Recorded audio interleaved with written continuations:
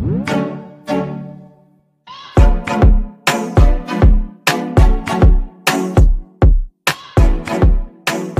guys, and welcome back to The Pour, the podcast about relationships, mental health, and learning how to be a damn adult. It's your girl Kiara, and I'm riding solo dolo for episode 8 this week. I'm very excited to have you back here with me and a very special guest that I have on the show for you guys. She's one of my old teammates from college and a lifelong friend, joining me for an important conversation surrounding sports and mental health.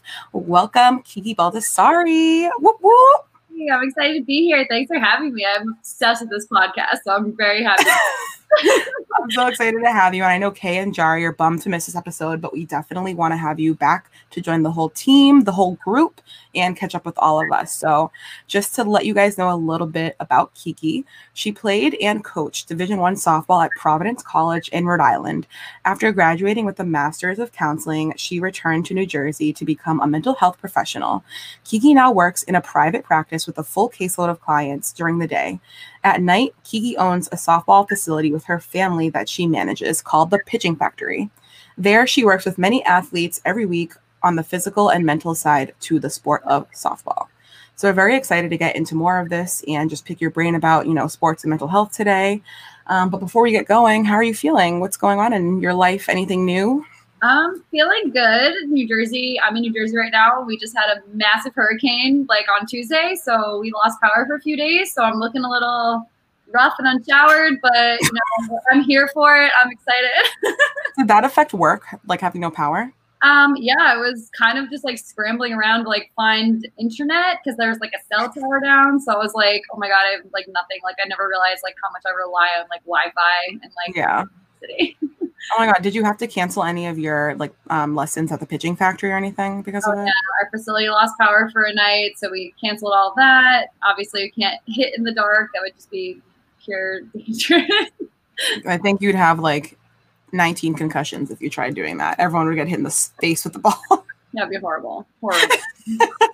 A little bit against the law, but well, glad that everything in New Jersey is going well. And we also know that New Jersey was one of the hot spots of COVID, which now it's getting a little better.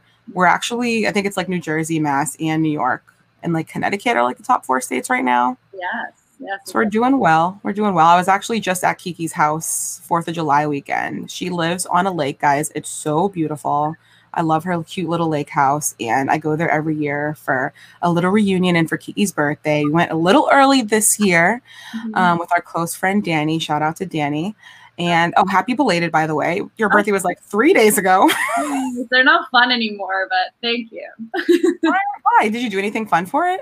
I don't know. I was having fun. I was there for it, and I turned 26. So I was there for my birthday, and then I got one text from my uncle, and it was okay, so now you're over being a quarter century old. You're a year older than that. And that just hit me wrong. So I was I hate my birthday now.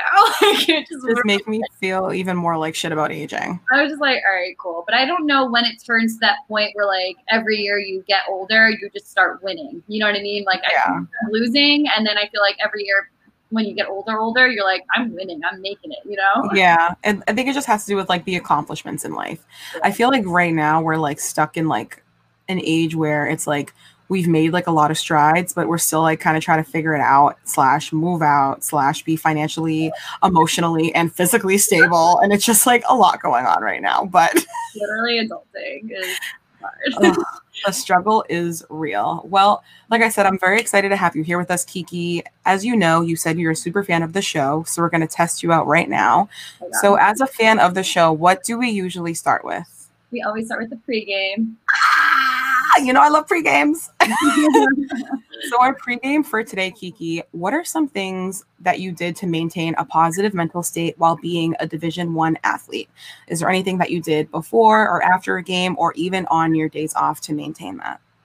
It's a good question. And I don't know, I feel that I really struggled a lot mentally to be a student athlete for the beginning parts of college. And I think that I was positive outright. I think a lot of teammates would describe me as a positive person outright, but inside I was not a really positive person for myself. And I learned kind of slowly through college that positivity is a skill, just like any softball skill would be. So throwing a pitch or hitting a certain pitch is a skill. Positivity is a skill as well, and I learned that through journaling. So I was a really big journaler in college. Journaler, is that a word? Journaler in college, or writer, that would make more sense. I wrote in college a lot, and I practiced gratitude in the journal, and I practiced the things that were going right in my life and positivity through that. And that was a really good way for me to express myself and to practice that skill. So then I started feeling it in my head. So that was something that I really would strive for every single day, to journal. And I still do it now, and I love it. Yeah. Yeah. I was at your house, I think last summer, I remember, and you showed me like 5 of your old journals. And I know that you said that you like throw your journals away sometimes, right? When you finish it. Sometimes, but the last 5 years, I have not thrown any away. I just have them in a closet, like tucked away, like, so no one sees them.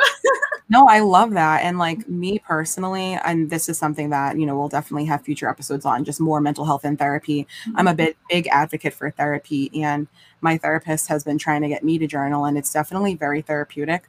I'm lazy. I'm more of a typer, but I'm trying my hardest.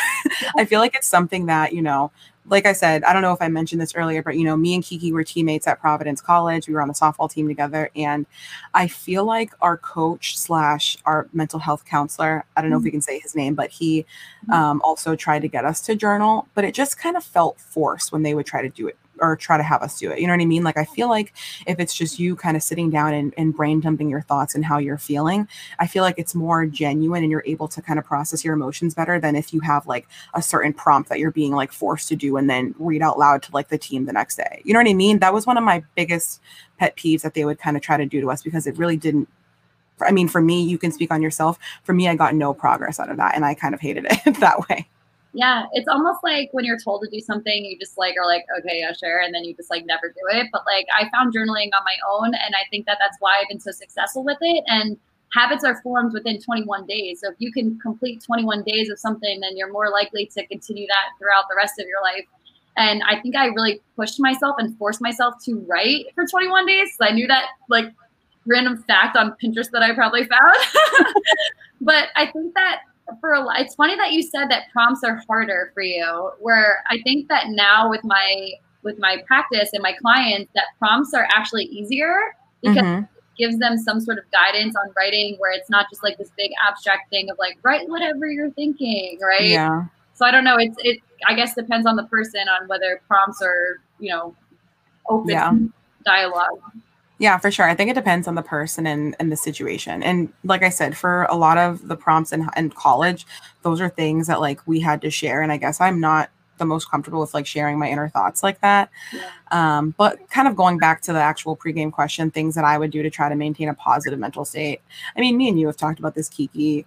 I wasn't the biggest fan of softball. I tried to enjoy it as much as I could, but I'm someone who went from playing in Malden, Everett, Somerville, like all of these like greater Boston teams with like zero competition, to then playing Louisville, Notre Dame, UCLA, like all of these big top teams that, me and you played in college. And I think because I personally just didn't have like the best experience with high level training like that, it made it less enjoyable for me. So I really struggled with trying to maintain a positive mental state while being a Division I athlete. I think some things that I tried to do at the time, we had what's called Muggle Mondays, when we had no games, no practices on Mondays, and we called the non-athletes Muggles from like Harry Potter. So we called them Muggle Mondays because we got to like dress up and feel normal. So I would really like embrace those and try to like let myself know that like my life isn't always going to be all about softball. Like, focus on school, focus on your mental health, what pleasures you get out of life other than softball. I feel like I really took those days and ran with them and tried to use that as like a reset for like the rest of the week to try to motivate myself to get through the rest of the week. So I kind of wish that I had like a better routine more than just one day a week, and kind of did something before and after practices or games. But everyone does what works for them, and for me at the time, that's what worked for me. So it's so funny because like I was your roommate for so long. I never knew that day had so much meaning to you in terms of like your mental health. So it's like really even cool to like talk about it with you now, and to be like, oh, that's why Kiara dressed up every day and won like 99% of the time. Like that's like really putting an effort on Monday to like dress up. That's really, really cool. Yeah. I mean, and I also like didn't open up to you guys a lot about it. I felt Like we were definitely close. Like you said, we were roommates for the longest time, but I guess I didn't want to like burden you guys or make you guys feel like, not that I didn't belong there, but like I didn't want to be there and maybe someone was more deserving of being there than me. You know what I mean? I feel like there was just like a lot that kind of went along with my emotion of kind of softball and my, I guess you could say, resentment towards the sport. Yeah. So we're going to get through a lot of secrets this episode, Kiki, that you didn't know about me in college. So buckle up. Well, that was a good pregame. I'm really glad that, like I said, you're on this episode with us and we're about to have a really good conversation. So let's get right into our pour. So as I mentioned earlier, you're a mental health counselor. Specifically, you're a psychotherapist. So can you kind of go over what that role entails, how long you've been doing this, and what you see yourself doing for the future? Yeah. So I have been a mental health counselor for almost a year now. November is my 1-year anniversary.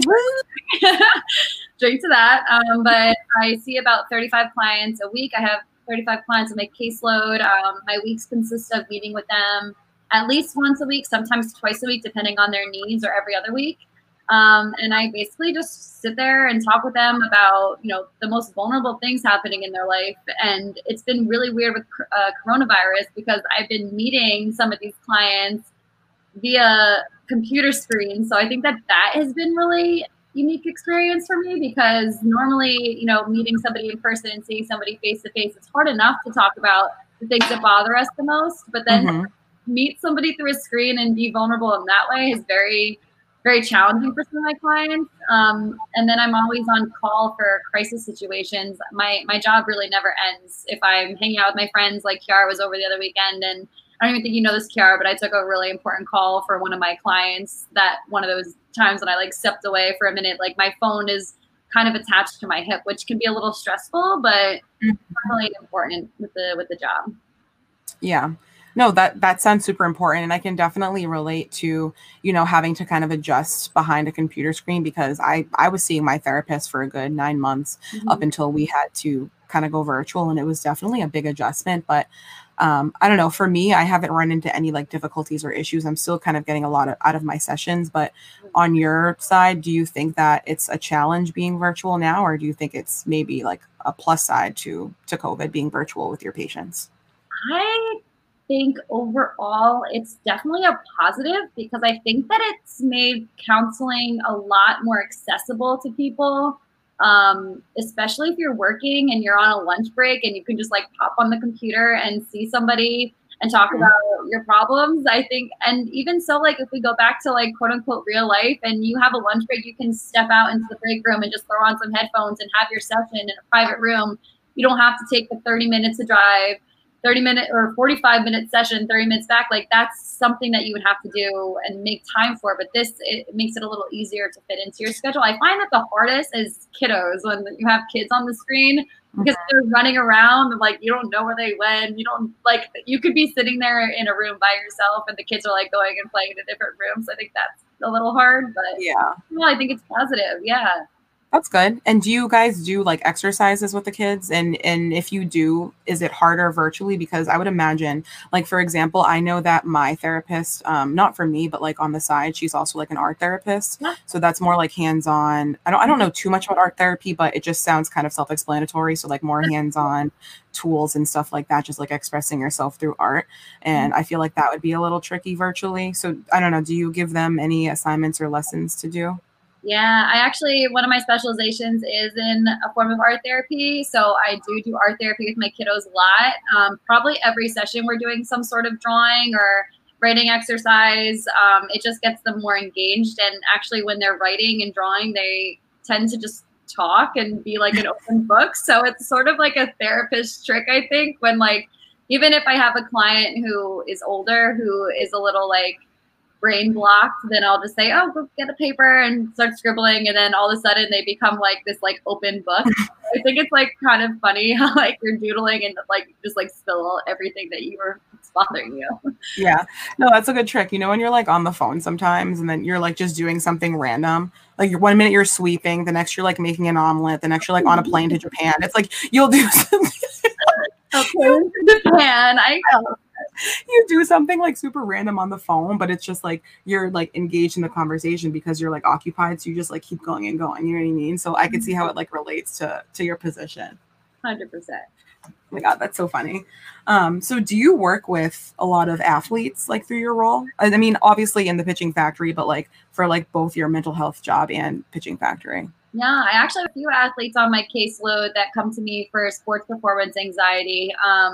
Not too much now because coronavirus is sort of like halted sports at the moment. But yeah, I usually have a lot of athletes on my caseload because I was an athlete, so that's obviously on my profile. So I'm like really liked for that. I guess I can relate in a way, so they kind of prefer me in that way. But yeah, that's fun. I think that it's hard to that athlete is difficult for me to work with because I never had sports performance anxiety. I've never experienced that before.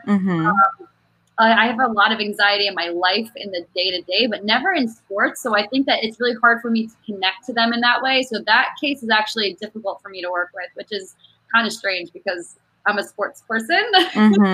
But it's weird. Yeah. Yeah. No, I mean, that makes sense. And even if you don't really have a specialty in that specific area, I think it's good just to kind of for them to have someone that can relate to any experience that they have, because even if it's not exact, you know, you are still in the same field, the same sport. So you're able to relate in some way and can help her, you know, talk through certain things that she's been through or that she just wants to talk out. Yeah, for sure. I think it's interesting that you say that you didn't have, you know, sports anxiety, because I was going to ask, one of my questions was, did sports have an impact on you wanting to become a mental health counselor? And I would have guessed yes, but my guess is maybe no now. Like, what do you think? I think that college overall has really pushed me into the field of mental health counseling because I feel like high school was a bubble. I feel like you grow up in the bubble and then you just kind of get to high school and you're still in this bubble. And then you go to college and all of a sudden the bubble just like pops. And I feel like college just exposes you to so many different people from so many different walks of life. And I think that, you know, that really opened my eyes, you know, learning about my teammates, learning about the people at my school and where they've been, the struggles that they've been through. I was really in tune with those people. And I think that I became that person on the team that it wasn't just I'm struggling with homework, can you come help me? It was this shit is going on in my life and I need somebody to talk to. So I felt like I was that deeper outlet for a lot of my teammates. So I think that really, really pushed me into the field of mental health counseling. Yeah, for sure. No, I can definitely agree to that. And I know exactly what you mean by the bubble, because like I said before, like I was just in this world where everything was fine and dandy and, you know, I would be dominating softball here, but then, you know, college was just like a complete culture shock for me, softball and otherwise. You know, I experienced emotions in my mental health that I never thought were possible to experience. You know, I've experienced the anxiety. I mean, I don't know if I was depressed, but like, you know, when you have just like moments where you're just like down and you can't really identify what's going on with you.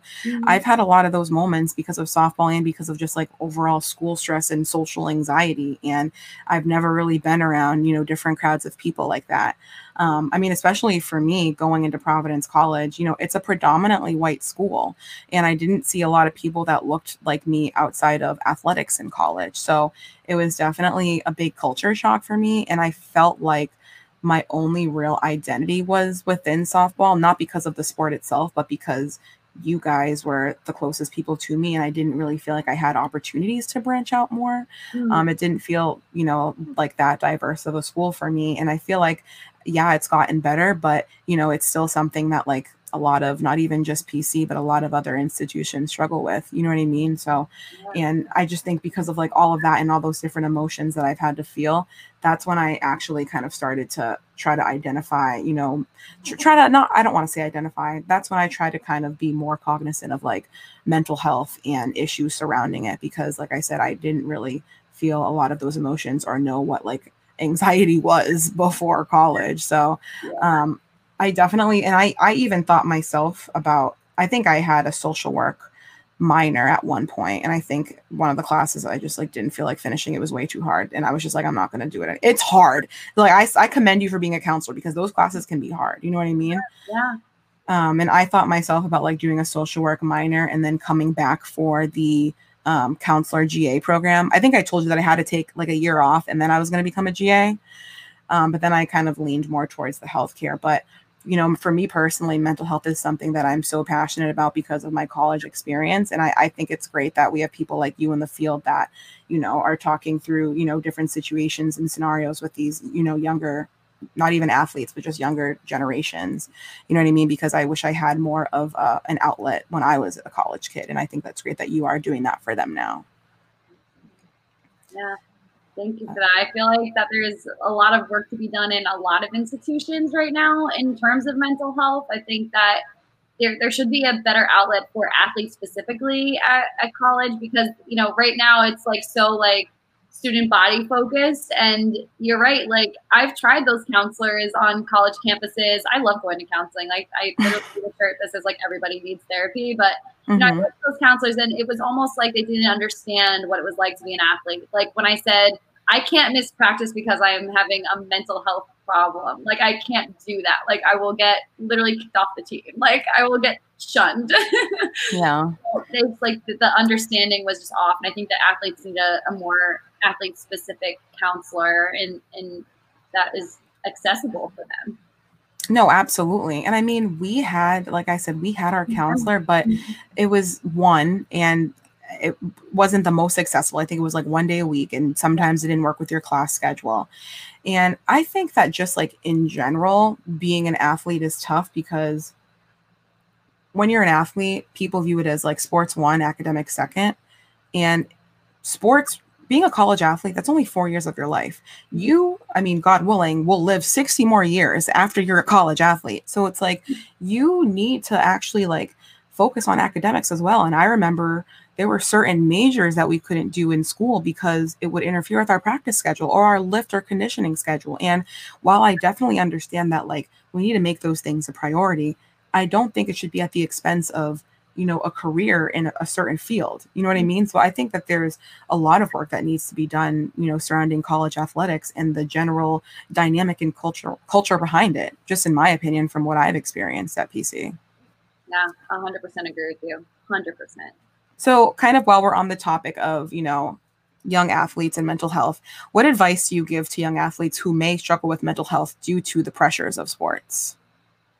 Because I mean, this is a really good question. I think that a lot of athletes right now, like you said before, way in the beginning of this episode, like I was feeling these mental health like struggles, and I was just kind of like putting it down. I didn't want to share it with people because I felt like I was a burden to my teammates because I knew that they didn't feel the same way. And what you're doing is you're not accepting on how you're feeling. So I think number one is accepting. I'm feeling shitty, right? Can I curse on here? Oh, yes, of course. I'm feeling freaking shitty and I'm going to acknowledge it. One, I think accepting and acknowledging it is number one because a lot of athletes in particular will not accept this. They will push it down. We're strong. We're supposed to be mentally tough, right? On the field, in games and stuff.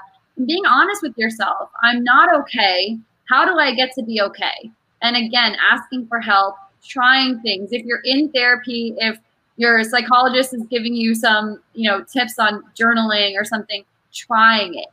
You never know if it's not going to work unless you try it and wholeheartedly try it. Because I work with a lot of clients who will say, my life is like really anxious all the time. I don't know how to fix it. I don't know how to fix it. I'm giving them tools to fix it and they're not trying it. And then they'll come back the next week and say, it's still the same. And I'm like, well, did we try it? No, I didn't think it was going to work.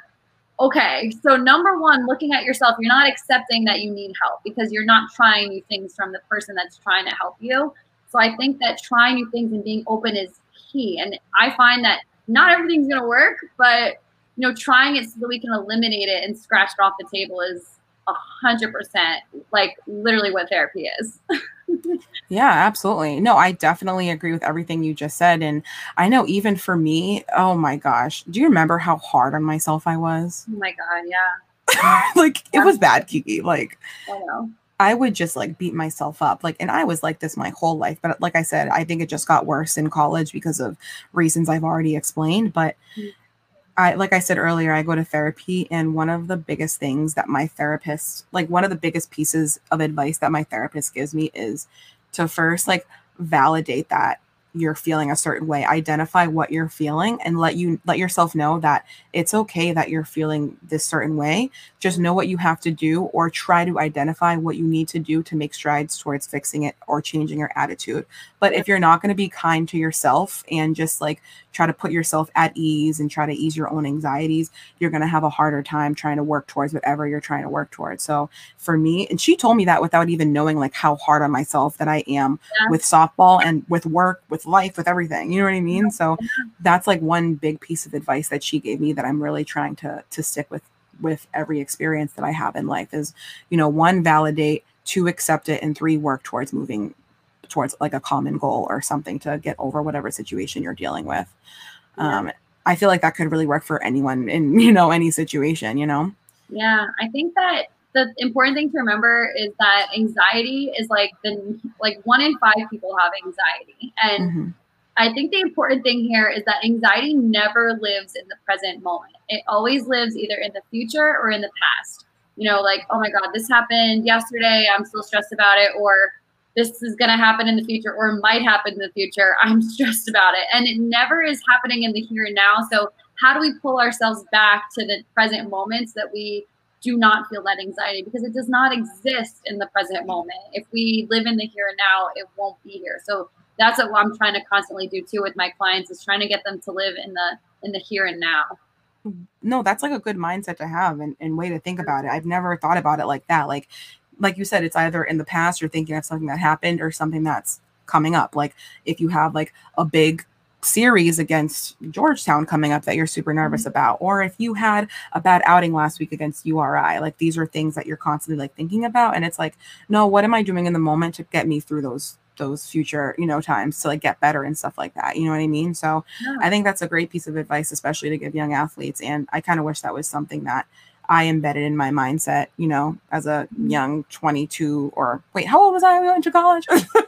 21, 18, 21-ish. 18, 21. As a young 18-year-old, like I wish that I had like this advice and you know what I mean, this mindset. And I feel like if I did, that would have made it a little easier, or I would have been a little kinder to myself, like I said, in a lot of situations. So I think that's great advice to kind of give in a good perspective to have as a young athlete. So this was a great conversation, Kiki. Do you have any final words? Or, you know, we like to end our episodes with a moral of the story. I don't know if it really applies, but if you would like to share a moral of the story, you definitely can. I think the moral of the story here is everyone at some point in their lives deals with something, you know, mental health related, whether it's a family member, themselves, or someone close to them or not close to them or anything. And I think that one, getting help for that person that's going through something a little tough, or getting help for yourself, is key, whether that's a professional or a friend or just reaching out to somebody is huge. Because I think a lot of people feel like what you said before, again, I keep going back on it because it's so important. You know, people think that they're burdening other people. And in reality, you know, the human race, the only thing that we want in life is to feel connected to others. And if we can do that by sharing vulnerability with each other, then I think that that's the most important piece. And there's no burden there. It's just being a human being. Yeah, absolutely. And I think vulnerability really does scare a lot of people, but you know, once you can kind of identify someone, a teammate, a friend, a counselor that you definitely feel like you're okay with being vulnerable with and can kind of just, you know, brain dump or pour out whatever feelings you're having, take the opportunity to do that, because you can't just hold everything inside and expect things to be dandy the next day. It's okay to need to talk to someone. It's okay to need help. If you're an athlete, if you're just a regular muggle, no matter what situation you're in, like it's okay to talk to someone. You know what I mean? And I feel like just the more that we find comfort in vulnerability, the better off that, you know, we'll be in the future. So I love it. Well, Kiki, thank you so much for joining me. We usually like to wrap our episodes with a bad pickup line of the day, and I know you have something funny as hell to share. So if you will take it away.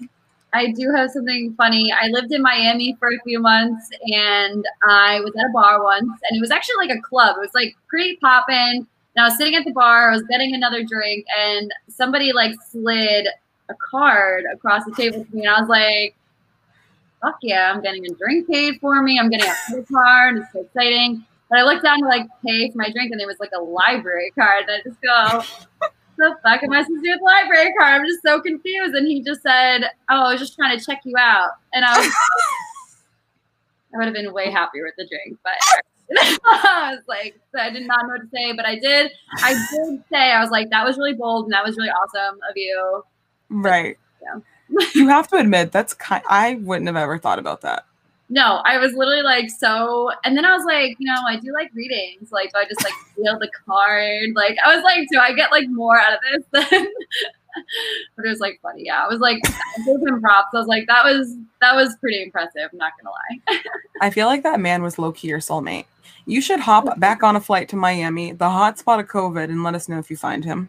Yeah, let me know. I'll just be like, whose library card is this? Can you find this library card? Oh my God, I love it. Well, guys, that's going to be a wrap for today's episode. Thank you guys so much for listening. And please remember to follow us on our social media. Our podcast page on Instagram and Twitter can be found at The Pour Pod. You can find me on my personal Instagram at Kiara Amos, KIARA AMOS, and Twitter at Kiara DHA. So you can find me on my softball Instagram at kikibaldessari.softball, KIKIBALDASSARI.softball. And that's it. Well, thank you again for joining us. Again, we're going to want to have you on the show in the future. So keep your phone on because I'll be giving you a call. Well, thank you guys, and we will see you next time.